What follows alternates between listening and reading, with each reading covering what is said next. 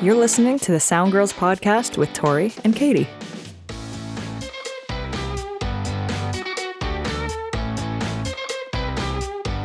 Today's episode features an interview with supervising sound editor turned director Vicki Sampson.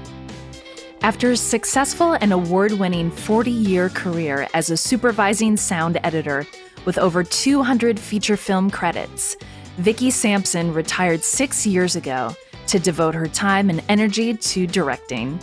She continues to work on sound projects for developing filmmakers as her time permits. She has directed 7 award-winning short films, over 15 commercials and PSAs. She has an Emmy, 4 Golden Reel Awards, and has worked on Oscar-winning films for sound. She was one of 12 women out of 600 selected to the Directing Workshop for Women from AFI. She has also created and teaches post-production and filmmaking classes to students at USC, AFI, UCLA, Cal State LA, Video Symphony, Ball State University, and guest lectures to LA Post-Production Group and LA Final Cut Pro Users Group. She is a member of the Academy of Motion Picture Arts and Sciences since 1988 in the Sound branch, the Motion Picture Editors Guild since 1973, Motion Picture Sound Editors, and is an emeritus board member of the Alliance of Women Directors, where she was also one of its original members in 1997. Welcome, Vicki. Welcome. Thank you, guys, gals. I'm happy to be here. Oh, we're so happy to have you. What a pleasure. Yes. Thank you. Wait, I'm just telling my partner to be quiet. Okay. You can cut that out. All right. Thank you, editors. Yes, thank you, editors. You make us look good and sound good. I mean, I actually know of film editors who, when an actor wins an Oscar and the whole performance was created in the cutting room. All the magic behind the mirrors, you know? Oh, yeah. That must be amazing what you see from the production side of things, what the film really is at the beginning and then what it transforms into at the end. Well, that's the magic of filmmaking. You know, it's always like that. A script is not a film, a film is not a script. And lots of things happen in between a script and an actual film. And I love that magic personally, because I've seen films literally transform from a germ to a flower. And it's cool. I love that process. Yeah, it's kind of remarkable to be a witness. Well, some people ask me, I was just at the Sedona International Film Festival, which is the best film festival of the world for filmmakers.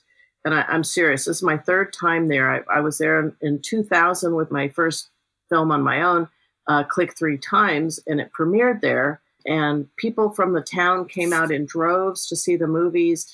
And people love the movies. It's like, how can we see more shorts? Okay, remember it's 2000. There wasn't streaming stuff. Right. And then I got in with my other film, Reflections, last year. And I was so pleased to see that after 20 years, it was still the same kind of festival.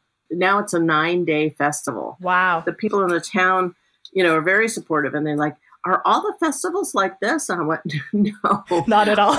Sometimes it's just me and the other filmmakers showing our films to each other, which is really disappointing.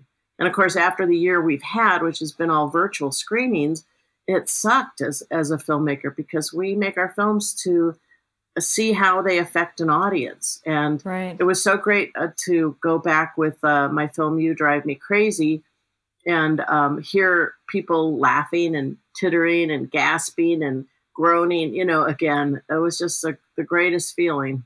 Oh, you just made me really miss theaters, because it's so special. Like when movies can do that and get everyone audibly gasping together, like everyone laughing together and all that. Yeah, you don't get that anymore. I totally miss that. Yeah, of course. In theater, the actor is getting all that feedback all the time, and making the transition from sound editing to film directing. People ask me, like, how can you watch a movie anymore? Like, aren't you just looking at it technically? I said, no, I want to get lost in the movie just like an audience member. And that's my first impression, because you never get a second chance to make a first impression. Right. So it's like to watch it as the filmmaker intended. And I don't think, oh, okay, how much ADRs are going to be? And, we have to do that scene over. And, I don't want to do that. I just want to see the story and get the impact of the story. And then I can go back in and do all the little fine tuning of things to make it right. Because I learned from my mom, who was Kay Rose, the first woman sound editor to win an Oscar for the movie The River. I learned from her because people think of sound editing as a technical skill, and it's really just another way to tell the story. You're telling the story with sound. And, we didn't have schools that taught sound editing. You were an apprentice for years, and you were by the editor's side, and you learned what they taught you by doing. And now I think sometimes people come out of film schools and they're like, okay, I'm an editor now. I know how to use Pro Tools and I can do this. And it's like, any monkey can learn to hit buttons to make things happen. But it's the techniques are the same, whether you're on film, on a moviola, or you're on digital. It's how you hear things, what you're adding to the story, because you're adding to the story. I mean, I can use the same thunderclap to be a comedic effect or to be a scary effect. And it's the same thunder. It's the context of what is around it and how you're presenting it. Right. And of course, what the music's doing too. That's a big part of it. Yeah, for sure. Her thing was to make the sound accessible to the audience by taking out all the production noise that's within a set recording and to add the atmosphere, like background stereo, because you want to record everything singularly and then you can add to it. Right. You can't always take things away. If you're shooting a Western and an airplane goes overhead, you have to replace it because it's not the right sound for that movie. Yeah, you're definitely throwing off the Western vibe with that airplane. A little bit, yeah. Right. Yeah. Well, that was going to be my first question, because obviously you come from this filmmaking family and your mom is an icon. What was it like growing up in that household? Well, to give you a funny example, my mom was best friends with Verna Fields, who was the picture editor for Jaws and later became vice president of post-production at Universal. So we would go to her house and swim in her pool. And she built her little pool house behind the pool was editing rooms because she had two boys and her husband died and she had to support them and she didn't want to be away. So she was like the first one to do at-home editing, wow, which I think is pretty cool. So I would swim in her pool and, we spent a lot of time there. I think I was an apprentice on my first movie there. But one day Spielberg came over and he has two Springer Spaniels. Well, he had that. And he's like, Vicki, you got to get out of the pool because we got to shoot an insert for Jaws. So they brought in like Bruce the Shark's head, and did all this like, wow, I got to get out of the pool. That was for Jaws. Come on. That's amazing. So, my childhood was like, I loved being with my mom and I would go to the cutting room with her and stack film cores. You probably don't even know what those are. No. They're little orange, things that the film would wind on. And I used to stack those up and pull the film out to make like little towers of things. And my dad was in the Directors Guild, and he used to take me to the Directors Guild Christmas party and, things like that. So it was odd. But I really got into the business because my mom worked on The Rifleman and The Big Valley when I was little, the TV shows. And I would never see her because, post-production is brutal for families. I tell my students that all the time. If you want to have a life, if you want to be able to plan vacations, don't go into post-sound because it's brutal. It really is. I have two daughters, and they're grown now, but people used to ask them when they were little, like, do you want to be a sound editor like your mom and your grandma? Or, no, we want to be able to see our children grow up. Oh, man. That's like, thanks, kids. Ouch. Yeah, so it was a strange but fun childhood. I got into the business because I miss my mom and I wanted to be with her. And I always wanted to write and direct stories. And I love the movies. I revered them like she did. We used to go to the museum and watch all the old movies like Katharine Hepburn and Bing Crosby, Gene Kelly, and Ginger Rogers films. They would have series, and we just went there and just reveled in the. And my mom always just loved movies from the time she was a little girl too. I think some escapism that happens there. Yeah. But, so it was a way to be with her and to learn the craft. And oddly enough, she did not believe in nepotism. She said, if you want to do this, you find a way to do it. And ironically or synchronicity-wise, the film Cinderella Liberty, which was a 1973 film directed by Mark Rydell, who's one of my favorite directors.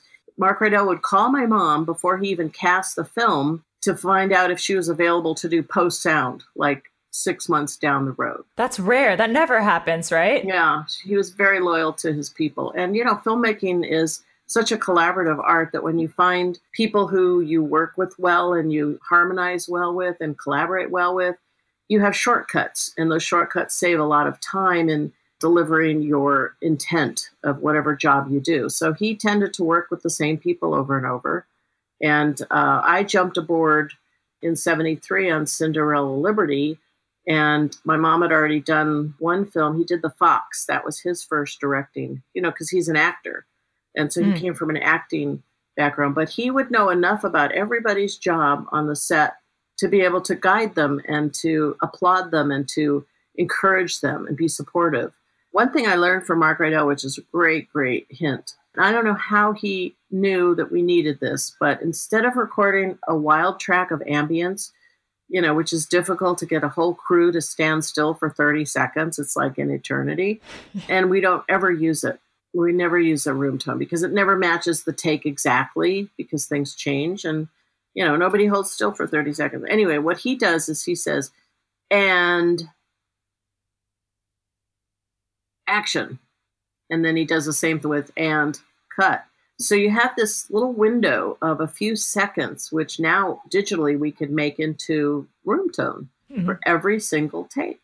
And it's brilliant. I mean, I asked him once, I said, how did you know to do that? And he said, well, I do it for a couple reasons. I do it for the ambience because I know you guys need it in case you have an ADR line or a pop or a click you have to take out and you need fill. It's called fill.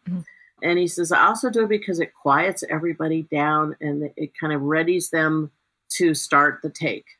And at the end, it tells the actors to kind of freeze. If I say and cut, it kind of everybody freezes. And I said, wow, that's just so brilliant. I'm going to keep using that for the rest of my life. I learned so much about directing from him being on the ADR stage. ADR is automated dialogue replacement. The only thing that's automated is the 3 beeps that go before the actor says his line. Beep, beep, beep, talk. Yeah. That's the only thing that was automated. Everything else you have to do by hand, which was, by the way, my job on Speed, the movie.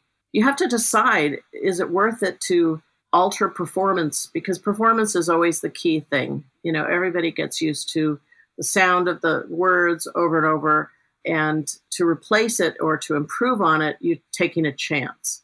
But if the noise level is too horrible to fix, then that's your option. And on Speed, the director, Jan de Bont, chose to loop everything because he wanted to shoot on the bus actually driving. And Keanu was very cooperative. He decided that he was going to make his voice a little more manly and authoritative because people were used to him from Bill and Ted's Excellent Adventure, a dude. And and you can really see the difference in the before and after. You can hear how his performance becomes much more intimate and real, and you don't have to fight with your ears over the noise floor. Right. All those things I learned from my mom, and I wish she were still here to see if I'm still doing it right.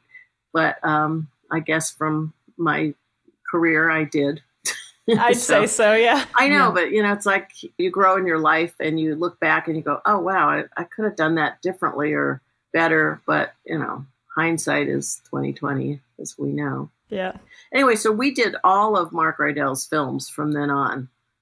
So I got to work on The Rose with Bette Midler and The River for The Boys, again with Bette Midler. See, he uses the same people over, and he uses the same recordist over. On Golden Pond. And we kept getting calls from the set or from the location, which was, there's an actual lake. And he said, oh, there's all these motorboats and things all over the tracks. And I'm like, oh, good. Then I'll get to ADR, Katharine Hepburn and Henry Fonda. But he recorded it so well that I didn't get to meet them. You didn't get to loop them? That recordist, he did too good. I know. I would have honked my horn a lot of times driving by a set. I mean, I did get to meet Katharine Hepburn, but that's another story. Mm-hmm. She was doing a play here called West Side Waltz, which was by the same writer of On Golden Pond, Ernest Thompson. So I'm sitting there in the audience, and on Golden Pond, we were all on the same floor overlooking a sushi restaurant in Studio City. And the director was there. Mark Rydell was there. All his offices and our cutting rooms were right there. So I could, if I found an alternate take to fix a word or a problem, I could just go down the hall and say, Mark, come here, listen to this, which was wonderful. Yeah. So anyway, one day I heard him mention about Katharine Hepburn's secretary, Phyllis. Okay, so I just kind of heard it, you know. So I'm sitting there in the play, and I had my friends with me because it was a birthday. They took me out for my birthday. I was like, I'm going backstage to meet Katharine Hepburn. I have to meet her. They're like, okay, well, we got to go home. It's like, you don't want to meet Katharine Hepburn? What's the matter with you? So my one friend stuck around. And after the play, I went backstage and I said to the security guard, I said, I'd like to speak with Miss Hepburn. And they're like, yeah, you and all these other yahoos. And I said, well, I'm supposed to ask for her secretary, Phyllis. And it was like the gates opened up and this guard said, oh, well, please wait right here. She's with the director right now getting notes. And it's like the director's giving Katharine Hepburn notes. Anyway, about 5 minutes later, I hear these footsteps, boom, boom, boom, boom. And this woman in a white starched shirt and black skirt comes out. She says, hello, I'm Phyllis. May I help you? And I said, well, hi, I'm Vicki Sampson. I'm one of the sound editors on Golden Pond. And I just wanted to tell Miss Hepburn how wonderful it is and just, meet her. And she says, well, she's with the director right now. And do you care to wait? It's like, I'll wait till morning if it takes. So about 20 minutes go by and my hands are getting like sweaty. I'm getting all nervous. My friend and I are just like waiting. Finally, I hear the doors open and I hear more footsteps. And then I hear her say, sound editor, what the hell's a sound editor? And I'm like, oh my gosh, she doesn't even know we do anything for a movie or exist. Right. So She comes over, shakes my hand, and she says, I don't remember seeing you on the set. And I said, well, we come later after the film's already put together. We put in the sounds of the loons and the background and the water and the boat. She said, oh, I see. I guess she thought I was a production sound person or something. And then after a few minutes, I just, we kind of ran out of things. I said, you and Henry just work so well together. Have you seen the film? It's just so wonderful. And she said, oh, I never watch my films. And I said, well, this one you should, because it's really quite wonderful. And we're very proud to work on it. And then there was like a brief pause. And then I looked her right in the eye and I said, I feel like we have a spiritual connection. Wow, Vicki. Wow. And she took my hand in hers and she just looked at me and she goes, thank you. And then she was off, And it was just like a wonderful moment. It was like, I'm never washing my hand again. Okay, so go ahead. You probably have other questions because I can talk for hours on this stuff. Honestly, I'm loving your stories. Yeah, exactly. I'm curious. So you worked in audio on one of the Star Wars films. Is that correct? I did. My mom was approached by George Lucas because my mom, again, George Lucas was friends with Verna Fields, my mom's best friend.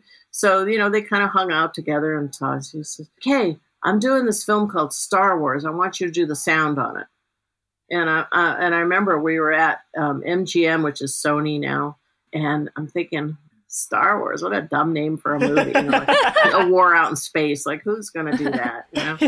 And my mom gently said, oh, George, you know that science fiction isn't my thing.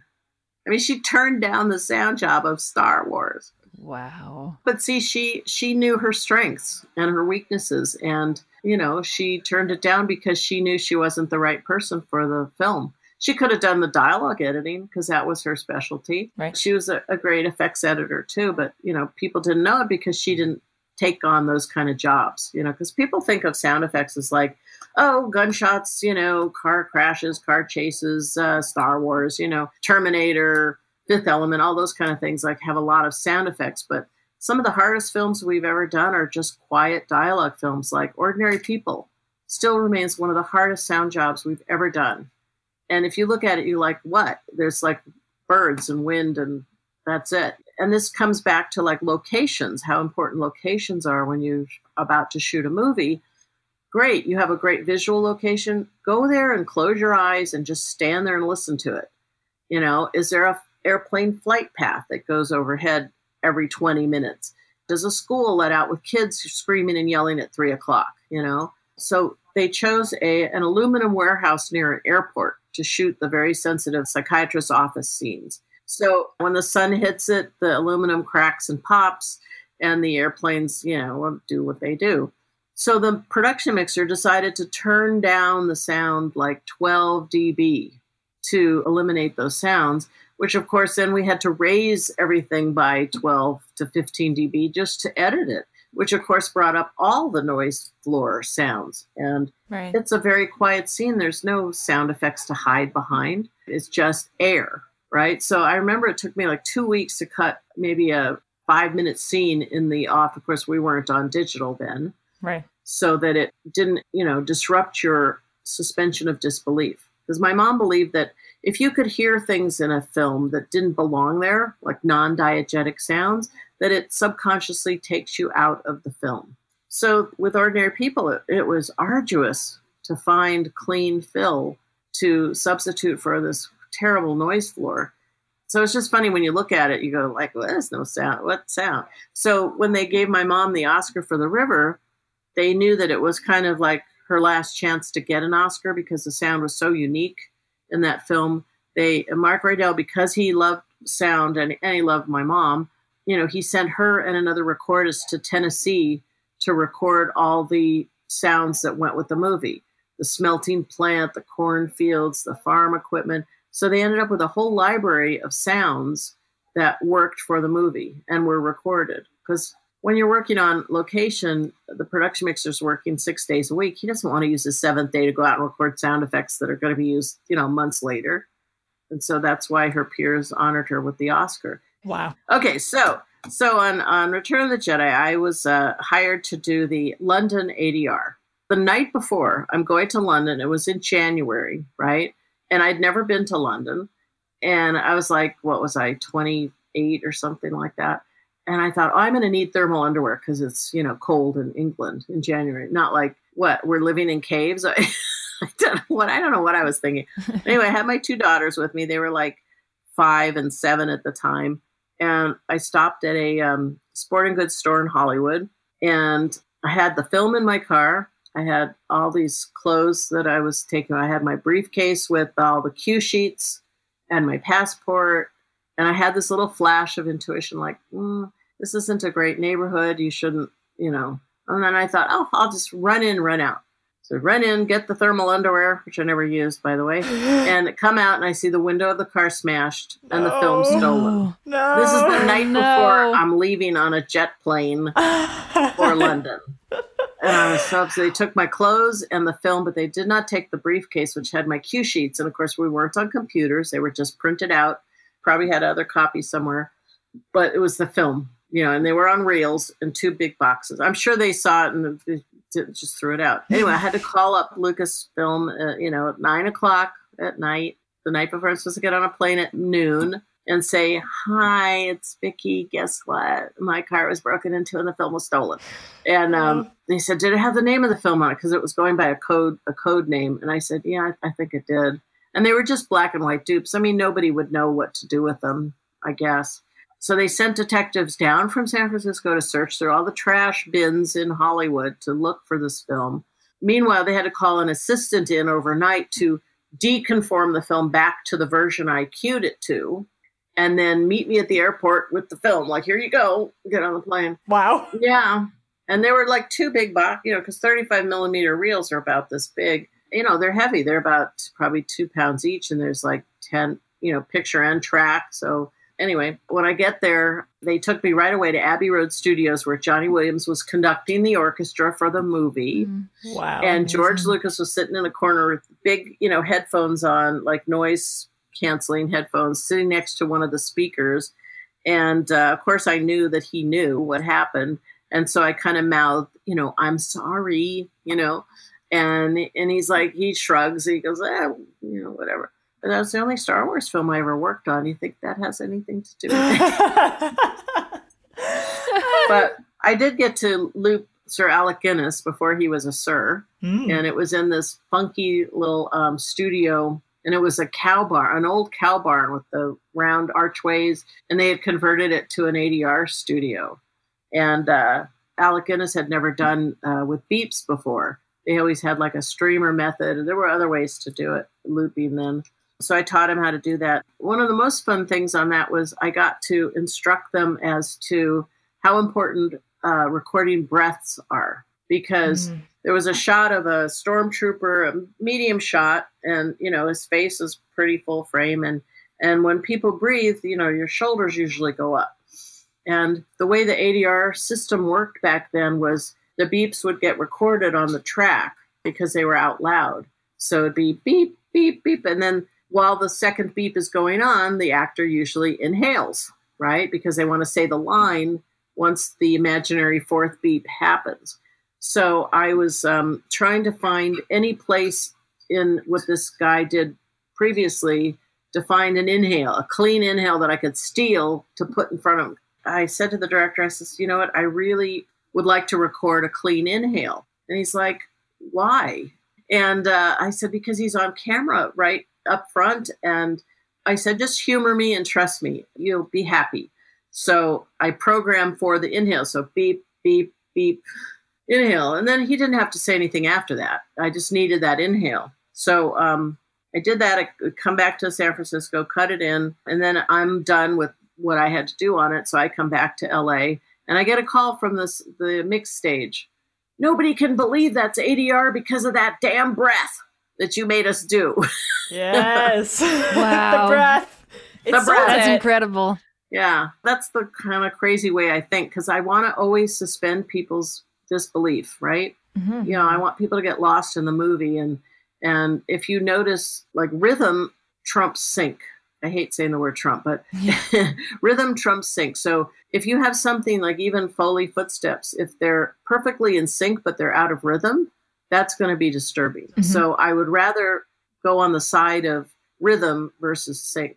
And that's true for ADR too. I mean, I'm a stickler for good ADR. If you watch Speed and watch all the bus scenes, I had Sandra Bullock doing all the sniffing and crying that she does.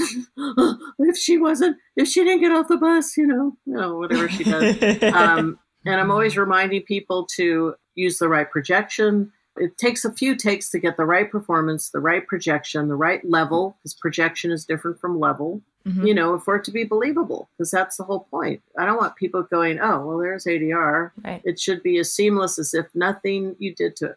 And if you notice it, then it's not good. So my motto is, if it sounds good, it is good.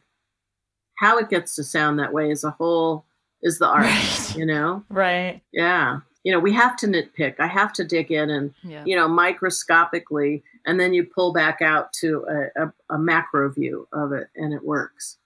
Wow. I'm in amazement right now with everything that you've shared, honestly. You're speechless. You left us speechless. I am speechless. Oh, those really good stories. Well, Vicki, like your sound sensibility and working beside directors and just understanding how stories come together obviously translated to your shift as a director. So can you tell us a bit about, moving away from sound editing after many, many years and many projects, and now you're directing? Yeah, I'm still doing sound projects for friends. In fact, 2 of the other films that were at the Sedona Film Festivals were films that I did the sound on. Oh, cool. And they both won, and Yay. my film didn't this year, but that's okay. But, that's the way it goes. And, but yeah, I'm really enjoying doing short projects, not big studio things, and fixing, because it's like, I know it could be better and I want to help people to make it better. But on the other hand, I can't keep using my time that way either, But the funny thing is, on Shelby's Vacation, my former student was the production mixer, and he's like, Vicki, you told us in class that you're supposed to say and, action, and cut. He says, you haven't done that once on this film. Called out. I know, right? Wow. And I said, well, that's okay, because I know I can fix it. And I know there's enough pauses in the dialogue for Phil, and it's okay, but thanks for the reminder. Because some movies, like Sex and the City, right? Those women never stop talking. Trying to find a little piece of clean Phil with no dialogue was like mining for gold. So in those kind of films. But yeah, so that just shows you when I put on my directing hat, I almost kind of forget about sound. Right. Almost, not quite. Because you're having to make so many decisions directing. I think about the locations. I think about clothing. Like silk is your enemy, cotton is your friend. Yes. On Prince of Tides that my mom and I worked on, Barbara Streisand chose to wear a leather skirt on a leather couch. Woo! You do not want Barbra Streisand to sound like she's farting every time she shifts. Oh, no. So those kind of things you have to think about on the set, and Yeah. and if you have a generator, you how to point it away from the noise floor. You deny the noise and you go for the voice. So that's why I hire good people to get my back Right. on the sound. I pay my sound people. They're like, why do you pay your back? Can't you get anybody for free? I said, I could, but I don't want them practicing on my film. Yeah. I want professionals because then it makes my job easier later on down the line. Because you get used to hearing a production track. And this brings it back to another point I was going to say before. It's like when you introduce a new sound, whether it's a sound effects or an alternate take of dialogue because you found a problem in the dialogue that the director never heard anyway, but you want to fix it because of that subconscious thing. Mm-hmm. And then you present it to them, they kind of, the hackles on the back of their, they kind of like, oh, that doesn't sound right. So imagine you have a favorite record or an album or singer or something, and you listen to that song over and over, every nuance, where it changes pitch, key, whatever. Then you go hear them live in concert. And you're like, oh, well, they're doing it wrong. That's not the way it goes, Yeah. Yeah. Relatable. So that's kind of how directors are with, here and film editors hearing things over and over. So even for me, I have to, really be open to hearing a different take, a different ambience. On Evan Almighty, we had to give the picture editor a lot of the sounds of the animals for him to cut in because they were all CGI'd mostly. And because Steve Carell didn't like animals so much. So they had to do a lot of CGI of the animals. And those sounds kind of became like production. They become like the Bible. You have to go with them. And so, if you put in temp music or temp sound effects and the director hears that and they get used to hearing that, it's really hard to get them to change their minds about it. I mean, here on Ordinary People, they hired Marvin Hamlish, the famous Marvin Hamlish, to do the music. And Robert Redford got used to hearing the Pachelbel Canon in D music, and he basically almost threw out all Marvin's score because he was so used to hearing that. Temp love. Yeah. It's kind of a dance between like, what do we give them for the temp dub, which is a temporary mix of the sound and music for preview purposes.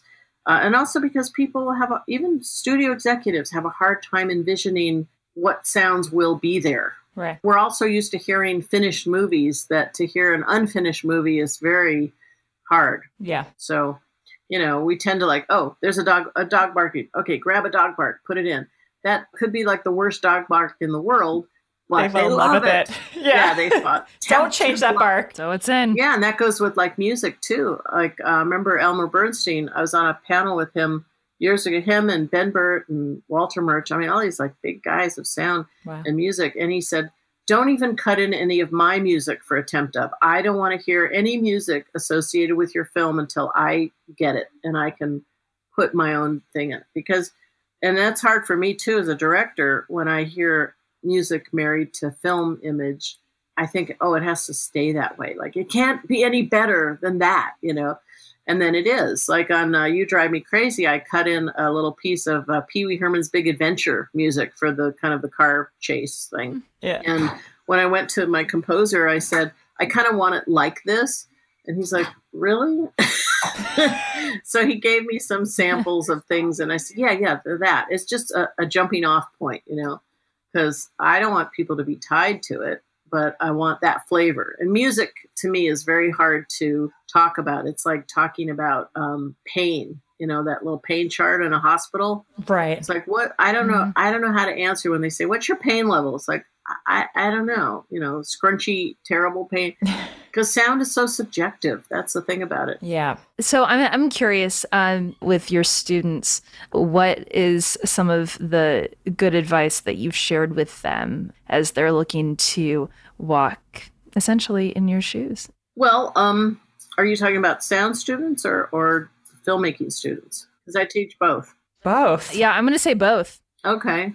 For sound students, I tell them just to practice listening. Like go to environments, close your eyes and hear what it sounds like. Are you in a cafe? What pieces of conversation are coming through to you? Is there a buzz from fluorescent lights happening? Is there, just to attune? It's like you practice with your ears. You hear a whole lot of things with your ears, and it takes practice to really discern what you're listening to. Like my mom, she never had hearing aids. She died when she was almost 81. She never had hearing aids. She could hear a pin drop in a snowstorm. I don't know, which didn't let me get away with much of anything. I think it's because we're exercising our ears. A lot of sound editors I know never went deaf. Even the ones that work on a mixing stage, the re-recording mixers, because they're just assaulted by sound. I mean, imagine like if you get known for doing Pirates of the Caribbean, you're going to do all those kind of movies over and over and over, and just this bombardment of sound. Mm-hmm. And sometimes they'll mix it at like a lower, dB. They'll just cut it in half and just mix that way and then play it back louder because they got to protect their hearing. But I think it's, number one, you protect your hearing. If you go to a concert, get earplugs, that suppress the sound, because if you come out and your ears are buzzing and tingling, that's hearing loss, and it does not go away. It just gets worse. I'm worried about all the young people that are only editing with headphones as opposed to speakers. At least with speakers, you have some air between you. I confess I mostly edit with headphones, but I don't edit those big noisy movies either. Right. I like dialogue films, and I like story-driven films, and those usually don't have a lot of noise in them. Right. So for sound students, I just say exercise your ears. I learned essentially by sitting with my mom, and she would take notes as we ran the film on a Moviola, which is also noisy, and you learn to cancel out certain noise too. Like when you tune into a noise, you end up canceling out the other noise. That's why I tell editors, like, if you're going to put in a bird background, don't just lay in a bunch of birds. Put in the birds and then put a little bird every now and then, because anything that's constant, your ear tends to disappear it. So It's like white noise. That's why people like to fall asleep with white noise, which I can't stand to fall asleep with. Oh, me neither. Me neither. Yeah, I can't do that. But, so if you put a different thing in there, suddenly the noise floor becomes alive. Salt and pepper. Yeah. And well-placed things, not... Because sound should never draw attention to itself unless that's the intention, Right. I mean, even Ben Burtt, they don't like just put in sounds because he's Ben Burtt. He does it to go along with the story. So, and I think for film students and directors especially, again, hire good production mixers who can really record well and monitor it. As a director, monitor what the recording is. So I've had experiences with my friends who are directors, and they just hire somebody based on his reputation. And I said, did you ever listen to the track? Because they were horrible. They were just not very good at all. And when tracks are not good, then you have to resort to using ADR. And then ADR sounds artificial unless you do it well, and, so on and so forth. Unless you get that breath and you sell it. Yeah. Right. I mean, even on speed, when, they're like, why you don't have to record that kind of stuff? Because, you don't hear it in the production track. I said, yeah, because it's not well recorded. You can't catch it. But when you do ADR, you need to hear breathing and crying and sniffling and those kind of things. So, I mean, I've had arguments with directors about, why are you going to loop that? Nobody's going to hear it anyway. It's like, well, because now it's exposed and it's separate, and it can be balanced better than it was. Yeah, so I think for filmmakers, they should just pay attention to movies that they like the sound of, and contact that sound editor, especially the dialogue editor, and say, how were that production mixer's tracks? Listen to what the sound editor says about the production mixer. If they say, oh no, we had to do a lot of ADR, or yeah, this guy looped he recorded the traffic outside instead of getting a good signal to noise ratio on the voice. And I'm not saying production mixing is easy. It's hard because you're dealing with a lot of noise and noise cancellation and denying of noise, and just weigh the consequences. Hire a good sound editor who you trust and who does good work, and let them present you. Be open to hearing new sounds, because you can come up with great happy accidents that way that work for your movie. If you get a sound editor who's passionate about the story, you kind of have to interview a sound editor like you would an actor, because you want somebody who's on the same page as you. I think why my mom worked on all Mark Rydell films was because they had this shortcut dialogue, and she understood his intent with sound as he understood what she brought to the table. Yeah. That's beautiful. And I thought I would have that too. Like when she stopped working in 96, Mark Rydell's film Intersection was the last film that she worked on. And I thought, oh, well, now I'll be able to take over all her relationships, because she worked for Sidney Pollack, and Redford and Streisand both hired her to do the sound on their films. But then the whole system kind of changed, and sound editors didn't even meet the director hardly until they got to the dub stage or the ADR stage. It's kind of sad. And Yeah. I'd like the relationship part to come back into it, you know. There's no more run down the hall, get Mark Rydell to come and listen to an alternate take before I chose to loop it. Ideally, if you could edit all the sound and clean it up and present that, as opposed to having to program ADR and bring the actors in, and maybe they only use 30% of the loops because you can't fix the dialogue, production dialogue that fast. You know, that would be ideal if you could edit the dialogue, find alternate takes, and loop what's necessary, you know? Right. But there's also group looping, which is fun, which is like all the people in a restaurant scene. Voila. Yeah. The walla. You know how the term walla came to be? I don't. Because so it used to be like a bunch of sound editors. It's like, hey, we need some walla down here, you know. So all the sound editors would come out of their rooms, go down to the stage, and like imagine like a Western, you know, with you know, the bar people, and everybody just goes walla walla walla walla walla. But then they got, you know, a little more savvy and started having improv actors come and do the background of people and have real conversations. Seems like a fairly easy gig. I don't know. I don't know if I can do that. It's tough because you have to make conversations that don't detract from the story the actors are saying. Right. You know, if it sticks out or if you have an identifiable voice, that's not good either. You'll see in the credits, like voice casting is the credit. So there's like one person and then all the voiceover actors. I had one film that the film editor recognized a voice over and over and over. She goes, "Is that Judy's voice?" It's like, yeah. And you have to, as an actor, you have to have a very versatile voice. Although some voice people have, you know, you need an identifiable voice. Like if you have a newscaster or broadcast, they have a certain type of voice. Some movies, the movie 15 Minutes that I did with De Niro, it was set in Prague and France, Italy. So you had to have background people for all of those kind of scenes. So people who could speak French and Italian and Czech, you know, and that's challenging. So there's people with, well, they used to be Rolodexes. I don't know what do they use now? I don't know. Contacts, you know, and they just find all their Italian speaking actors and they get residuals, you know, they get paid SAG minimum for the day, whether it's an hour or 8 hours, very, very specific, just like they were actors on a set. And they get residuals. Wow. Yeah. Not a bad gig. Like both my daughters got into Loop Group, and they don't do it anymore, but they still get residuals from, like, my daughter Amy did Addams Family Values and Ordinary People. They were trick-or-treaters. Wow. And, you know, maybe they make a couple $100 a year, but every time that film plays or gets released or something, you know, just like they were an actor on the set. So it's pretty lucrative career if you have a good voice for that. But I had to go through and take out all of Judy's identifiable voice things in a movie. Judy. Yeah. Oh gosh. Well, you have been so wonderful, and I know you're eating breakfast right now. So Okay. I just wanted to thank you on behalf of Katie and me. It's been such good stories. Such good stories. And like you said, I have literally just been speechless. Live sound is my thing.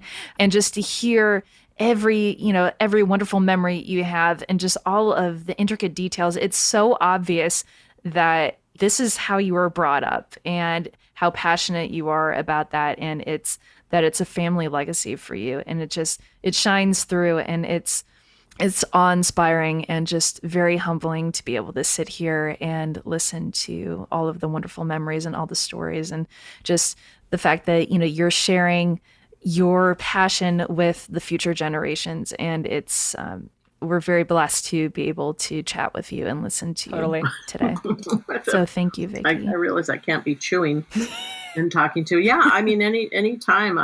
I'm trying to think of what other hints I can give you. Just as a filmmaker, just be open to what all the people on your crew and cast bring to the table, because everybody wants to contribute.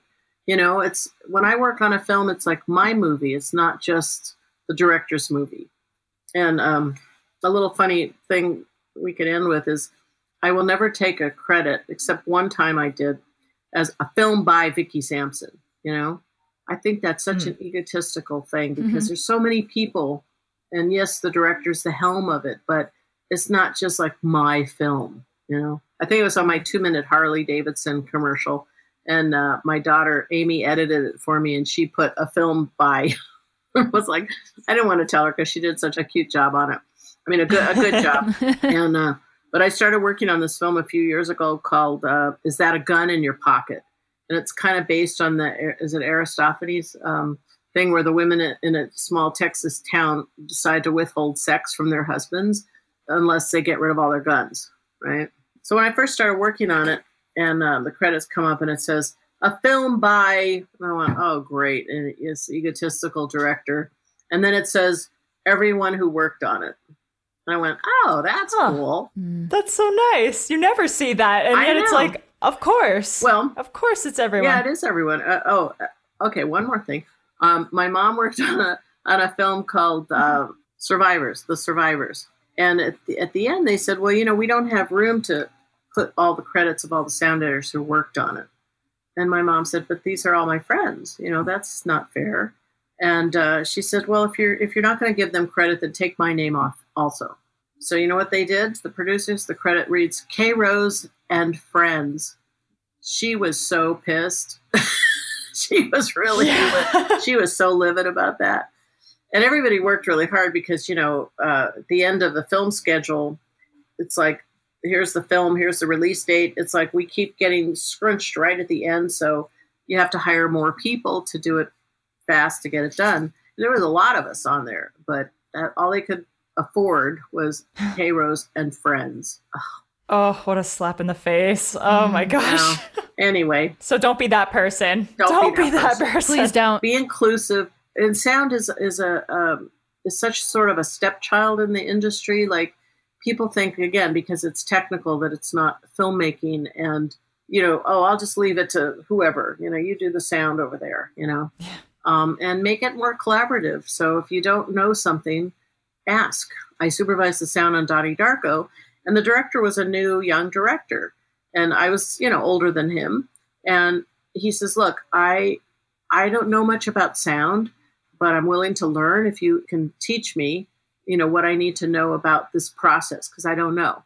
And I thought that's classy, that's a way to involve people, as opposed to, well, you go do your thing and I'll see if I like it eventually, So learn, as a director, learn about all the different departments, what does it take to be a dolly grip? Mark Rydell, he would, if a dolly grip did a really sensitive move, he would tap that guy on the shoulder and say, that was great, thank you. I mean, that guy would stay late. He would go to the mat for him. He would do anything, as opposed to, well, do your thing over there. I don't know what you're doing. Just this is what I want. Do it. You don't want to be that person. You want to be a person who's open to new ideas. What do you bring to the table? Because it'll make your film better. Definitely. If it sounds good, it is good. Dun, dun, dun, dun. Huzzah! Thank you for listening to the Sound Girls podcast. Our mission is to create a community for women in audio and music production, providing the tools, knowledge, and support to further their careers. Applications are now open for the Sound Girl Scholarships of 2021, and we have 4 different scholarships available. The deadline for all scholarship applications is July 30th at 12 a.m. Pacific Daylight Time. The Sound Girls Board will review essays and will notify the winners via email in August.